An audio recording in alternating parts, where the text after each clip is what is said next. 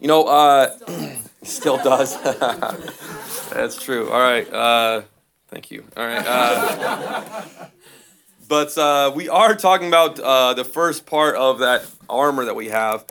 You know, the mind is the primary battlefield on which spiritual warfare is fought or waged. You know, therefore, so since that's the case, our spiritual defense comes down to what we believe and what we think. You know, you have your mind is very much a battlefield where you're going back and forth. If our mind is filled with truth about God, if our mind is filled with truth about ourselves, about who we're fighting against, then we're prepared to withstand against the fiery darts of the devil and against those lies and the deceit of Satan. And when we have truth, it makes a giant difference in our life. And let me have you read, Richard, don't worry because I'm out of order on these. But if you're looking in Ephesians 6 and verse 14, it says, "Stand therefore, having your loins girt about with truth, and having on the breastplate of righteousness." Today we're talking about our loins girt about with truth. And it doesn't use the word in there, but this would be like a belt. And I think if you go back one, Richard, I don't know, I was out of order here. Or forward one. You're good in the right way. Go ahead, one more. Here's more or less what this belt looks like. It's not like the belt like we use today. Some of these actually would be a little bit wider than this too. And they'd have these strips of leather hanging down also. But sometimes they'd be wider, be a fatter belt than we wear. I'm glad we don't have to wear it. Like it's more or less like a girdle. I remember in one wedding, I had to wear what is those? It starts with cummerbund. Yeah, cummerbund. And I'm like, why am I wearing this fat thing here? And it just looks so weird. I think I was in the 7th or 8th grade when I had to do it in a wedding. And I'm like, this is so, and it would never stay. It either was up, high, or low. I'm like, this just doesn't feel right. But that's a lot of times what these would be like. And that's what, so you just get a visual picture of what these, what they're wearing here. When we're talking about here, the belt of truth, you know, I've tried to tie in a little bit of different, we're talking about spiritual warfare, different battles and wars and things that happen in history. When the former Soviet Union began to crumble, those that were leading the dissolution or trying to get away from it and separate from the Soviet Union, they did not rely on fighting with explosive arms for victory, but on the power of truth. And leaders of that revolution, by the name of, I'm going to butcher these because they're from where Czechoslovakia is today, but Václav Havel and Alexander Slovenstein. Anyways, close enough. They were convincing their followers that truth was more powerful than the sword. And an author talked about their methods. Alexander, there we go. Alexander talked about this in his Nobel speech. He wrote, "One word of truth outweighs the entire world." And as he and the other leaders of what was known as the Velvet Revolution knew, there was only two ways for them to bring down the might of the Soviet Union and the tyranny that they were created. One was either to trump them with their force physically, but they had no way to do that. It was impossible for them to do that. The other way was to counter physical force with moral, with staking their stand on the conviction that truth would outweigh lies, and that whole machinery of propaganda, deception, terror would come falling down around them. And of course, if you know anything about that and study history, they chose truth. Of course, they couldn't fight. They didn't have enough to overpower the Soviet Union, but they used truth. And the unthinkable happened. One night they won. And because of the truth that they displayed against the Soviets. You know, we've already seen that Satan very much is the father of lies. We talked about that last week. He relies on lies and deception to accomplish his goals and getting us messed up, to getting us our thinking off, to get us turned away from God. And that's really all he wants to do. Doesn't have to destroy us, just turning us away from God. And he deceives and divides in order to destroy. And it wouldn't surprise you that the very first elements in the armor that Paul lists here is this truth. Loins girded about with truth, this belt of truth. Only by knowing and standing in the truth can we know that the devil is telling a lie. If you don't know what the truth is, you can't tell if something is a lie or deception. You have to be grounded in truth. And if you're going to protect yourself and stand against the attempts of Satan to divide and destroy, you have to have truth. And as we get into the details of this armor, it will become evident that you put on the armor of God. When you put on the armor of God, it's like you're putting on Jesus Christ himself. And Jesus Christ. Anyways, everybody seen that one? You got one person? Okay, no. Anybody else? Okay, no one's ever seen that guy? He said, the armor of truth, Jesus Christ. Anyways, you got to look it up. It was an excellent watch. All right. Yeah, see? All right, good. I got a witness. Thank you, John. It is not all vain, the stuff that's on YouTube, all right? But Paul wrote in Romans 13:14, it says, but put ye on the Lord Jesus Christ and make not provision for the flesh to fulfill the lust thereof. You know, everything that the armor represents is Christ. It represents truth. We talk about righteousness, the peace of God, faith, salvation, and of course the living word of God, the sword of the Spirit. All those things are representations of Jesus. And when you're taking those things, you are literally putting on Jesus Christ. And we see that in Romans 13, which is again Paul here, and Paul again writing Ephesians here. Clothed in the Lord Jesus Christ. We are clothed in the armor of God. But it's our responsibility to put on those things. Like I said, God has equipped us with everything we need to fight against the devil. But it's like having a weapon that's there, but we don't do anything with it. We just see it. It's sitting there. Great. Someone comes to break in our house. I got a gun right there, but hey, come on in. That's not doing us any good. That's the same way God has given us everything we need. Whether or not we do anything with it is a whole nother story. And it's our responsibility to do that. Let me pray and then we'll get into this talking about the belt of truth. Heavenly Father, we love you. Grateful for the word of God. Grateful for the wisdom and the understanding that is inside of it. God, I pray that we take it, apply it to our life. God, I pray that we take the truth that you've given to us, God. I pray that we be grounded in that truth, understanding right and wrong, God. Not judging by what we feel, but God, what is truth, God. And we get so messed up in that, God. This world is so messed up by choosing by feeling and not by truth. God, fill me with your wisdom, Holy Spirit. Help me to say the correct things and say them clearly, God. We love you so much. In your name, amen. So we were wondering why we need this belt of truth. Point number one is the purpose of this belt of truth. If you want to turn, I'm gonna have you go to a few different places. If you're looking at 1 Peter chapter 1, the purpose of the belt of truth. If a Roman soldier needed to do any type of movement, he would, they would wear not quite a robe like what we're thinking, but it would be more, you'd say almost like a tunic in a sense, but it would be a long robe that would go down, usually past their knees, and not that I've ever worn one, may or may not have. Those pictures have been destroyed for a stupid skit we did way back in the day. I say they're destroyed until Adam Marujo came and brought a picture. I said, "What are you doing, man? Destroy that thing, burn it. Why would you keep that?" So if he has that, it's a fake. It got photoshopped. It's not me in that picture, all right? But if you ever tried to run, I'm sure ladies are wearing a dress. If you've ever tried to run a dress, that's not the most convenient thing to do. And so what they would do is if they were ever trying to move, especially as someone who's in battle, they would gather up the folds of this and tuck them inside of the belt. And they would almost make it to where it's more like shorts that they're wearing, which is a lot easier, obviously, to run in those. And the soldier would do the same, make sure his robe or maybe even like a toga that they would wear did not impede his progress. The process of this would be known as girding up one's loins and to free them from obstacles.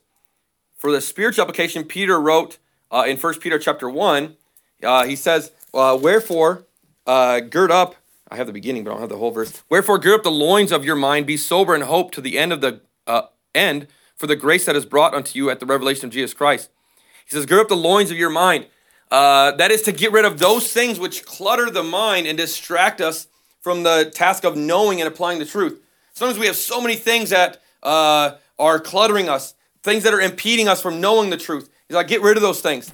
And Paul's saying that the belt of truth is what removes the obstacles from Satan, the lies, the deceit, when he comes to try to attack us. Hebrews 12:1 says, wherefore lay aside every weight and the sin which does so easily beset us. Some of those things that are holding us back from getting the truth.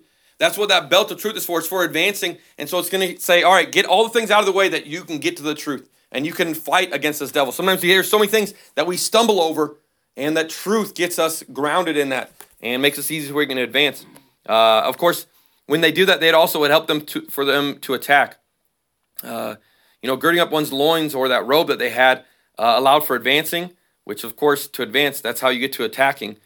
The belt not only held the soldier's robe, but usually that belt would hold where they put their sword, Sometimes they'd have a quiver for arrows on the side. If they were a bower, I can't think of the archer, a bower. Anyways, if he was an archer, they would usually have that.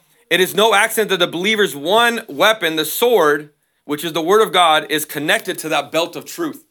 And we'll get into that sword, that thing that we use to attack. All these other things are just defensive things, but it's connected to truth, that word of God.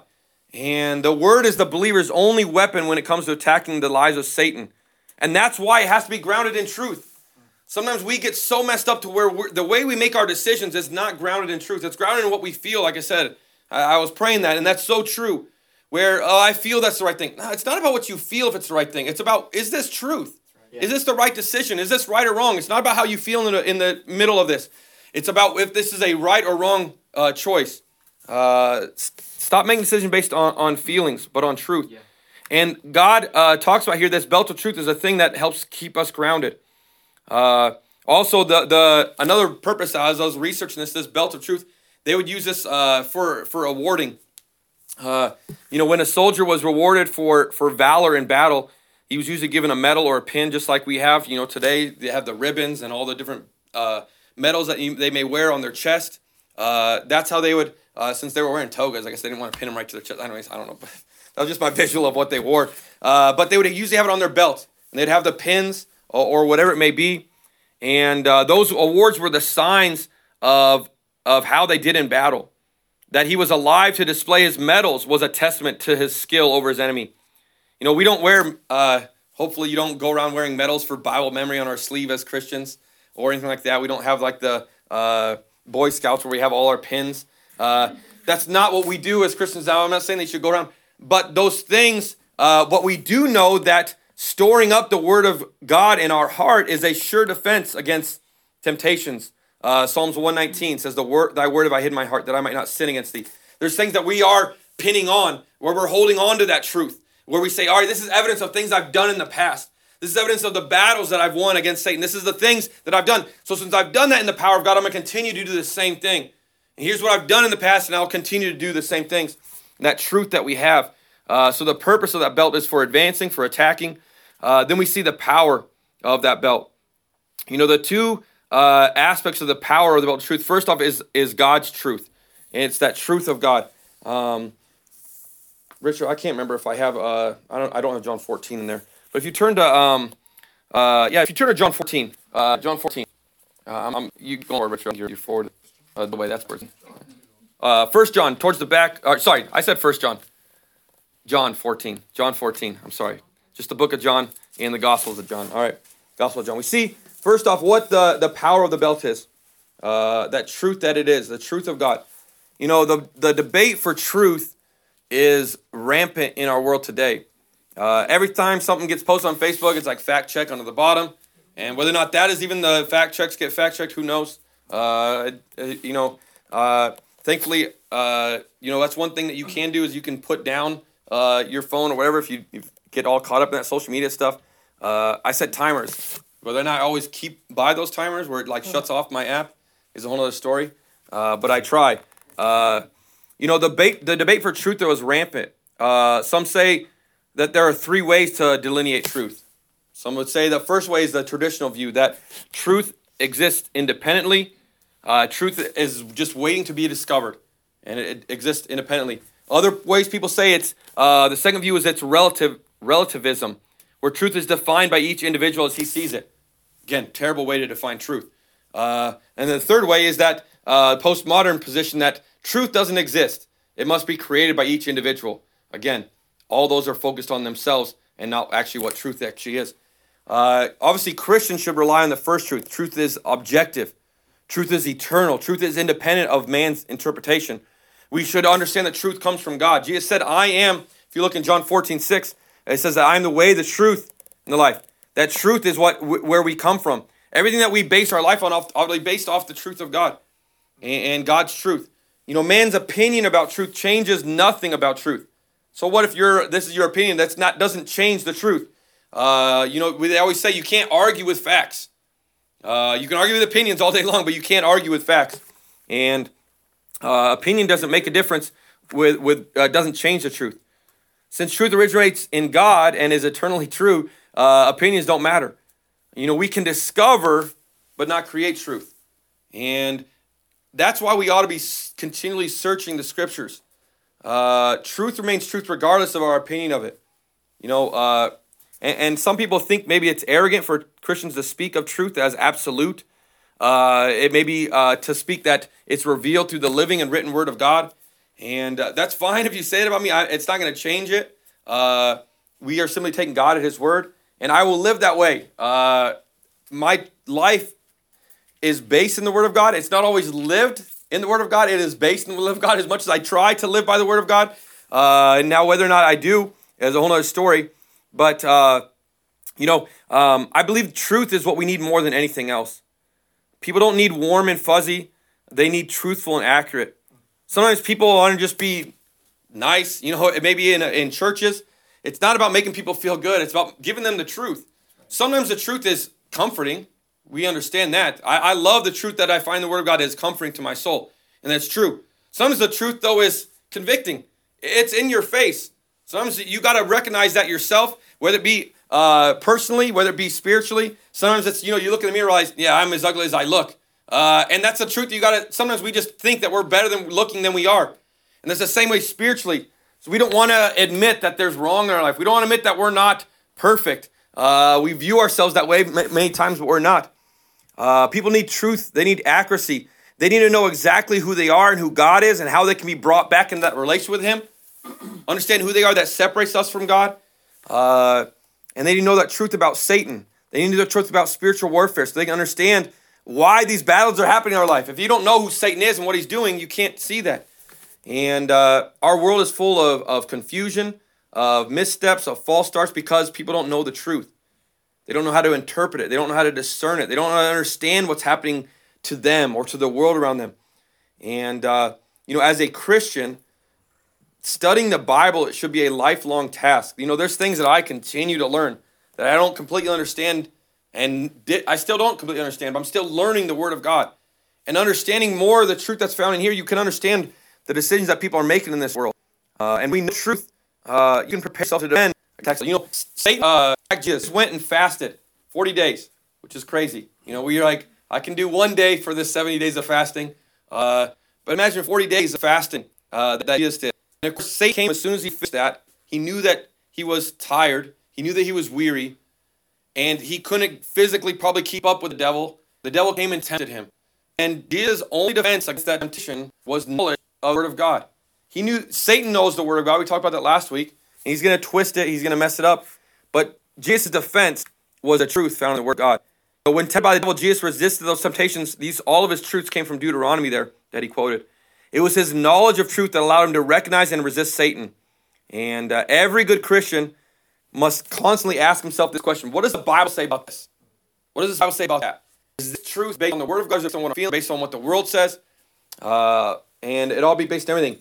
If you look through the Gospels and Acts, we find Jesus and the apostles very much using the Word of God. They had committed so much to make, they were to quit it in teaching and ministry. You're going to ever memorize their Bible. It'd be weird. I don't know if anybody ever take time. There was someone where like Fritz Iowa, he quoted a whole book, he'd get up in like a chapter, and then they'd sing a song, and he'd go up and quote another chapter. So whatever that is, 22, 21, 22, 21, 21, 22. Don't mess with me. I'm up here. All right. 20-some chapters. You're messing now. And he quoted the whole thing from memory.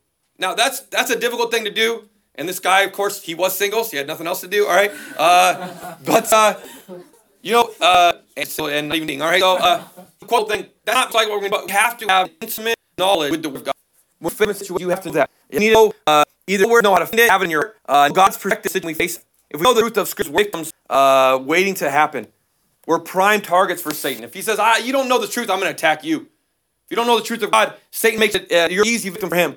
In order to gain that kind of knowledge, we have to be students of the Word. Whether in church, whether in Sunday school, in personal Bible study, through reading based on solid Scripture, through memorization, through taking on the Word of God, thinking over in your mind throughout the day. We meditate. That one of God's commands is to meditate on that Word of God. Our mind must be filled with God's truth, so that if it's filled with God's truth, the Holy Spirit can quicken that truth in our hearts in the moment of need. It may be in a time while waiting, the truth comes to you. If mind are where no truth say is ready, and we fill it with God's truth.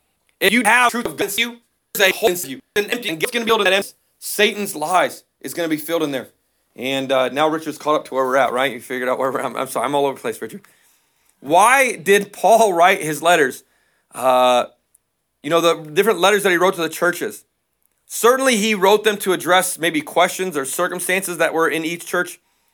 But I think above all, it was so that new Christians, especially in these churches, would be firmly grounded in truth. Here's all the information. Here's more stuff. Here's some more things. Here's a church, I'll give you letters. You need more. And he gave truth, they found it, and pointed back.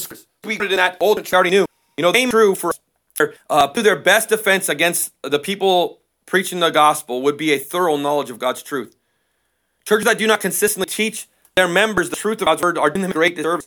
Wait for this church we have here, where the word of God is open. It's not opinion or anything like this. So God, there's like a lot of scriptures. And yes, we need to be grounded in truth. And if we don't get up, see the truth, we come above those. Everything need to be towards spiritual warfare.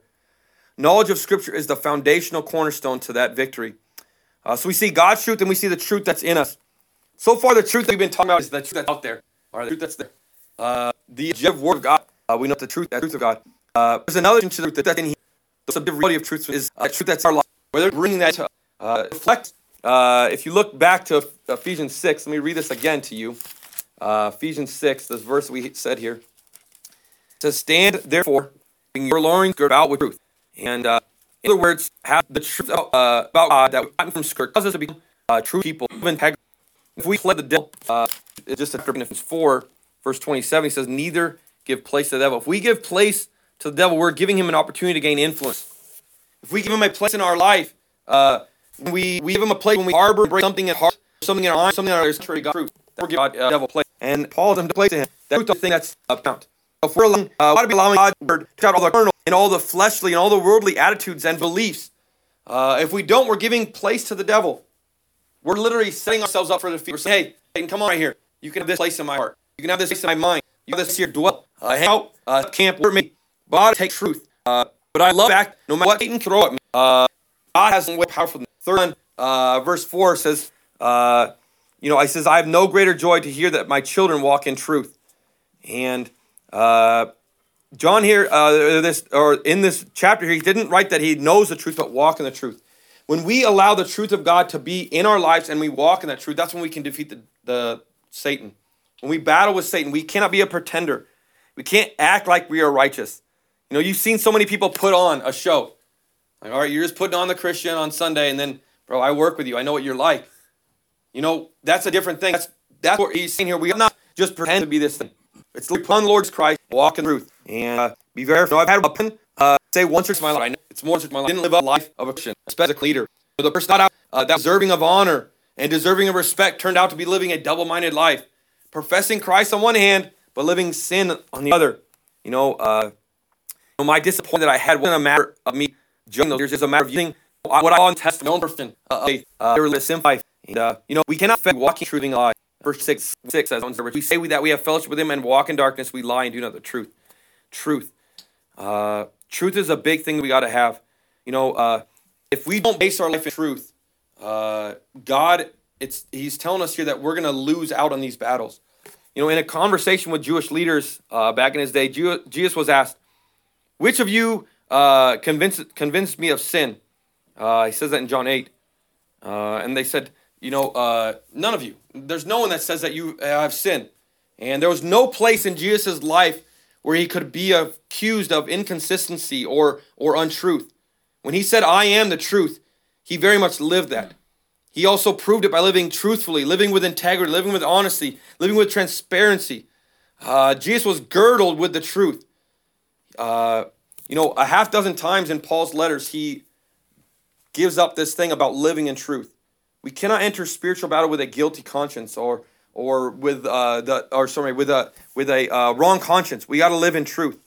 One last spot here. I have turn to Psalms 139. This is his last verse here, and when we have to allow God to reveal things in our life, to reveal the wrong, to live the right way.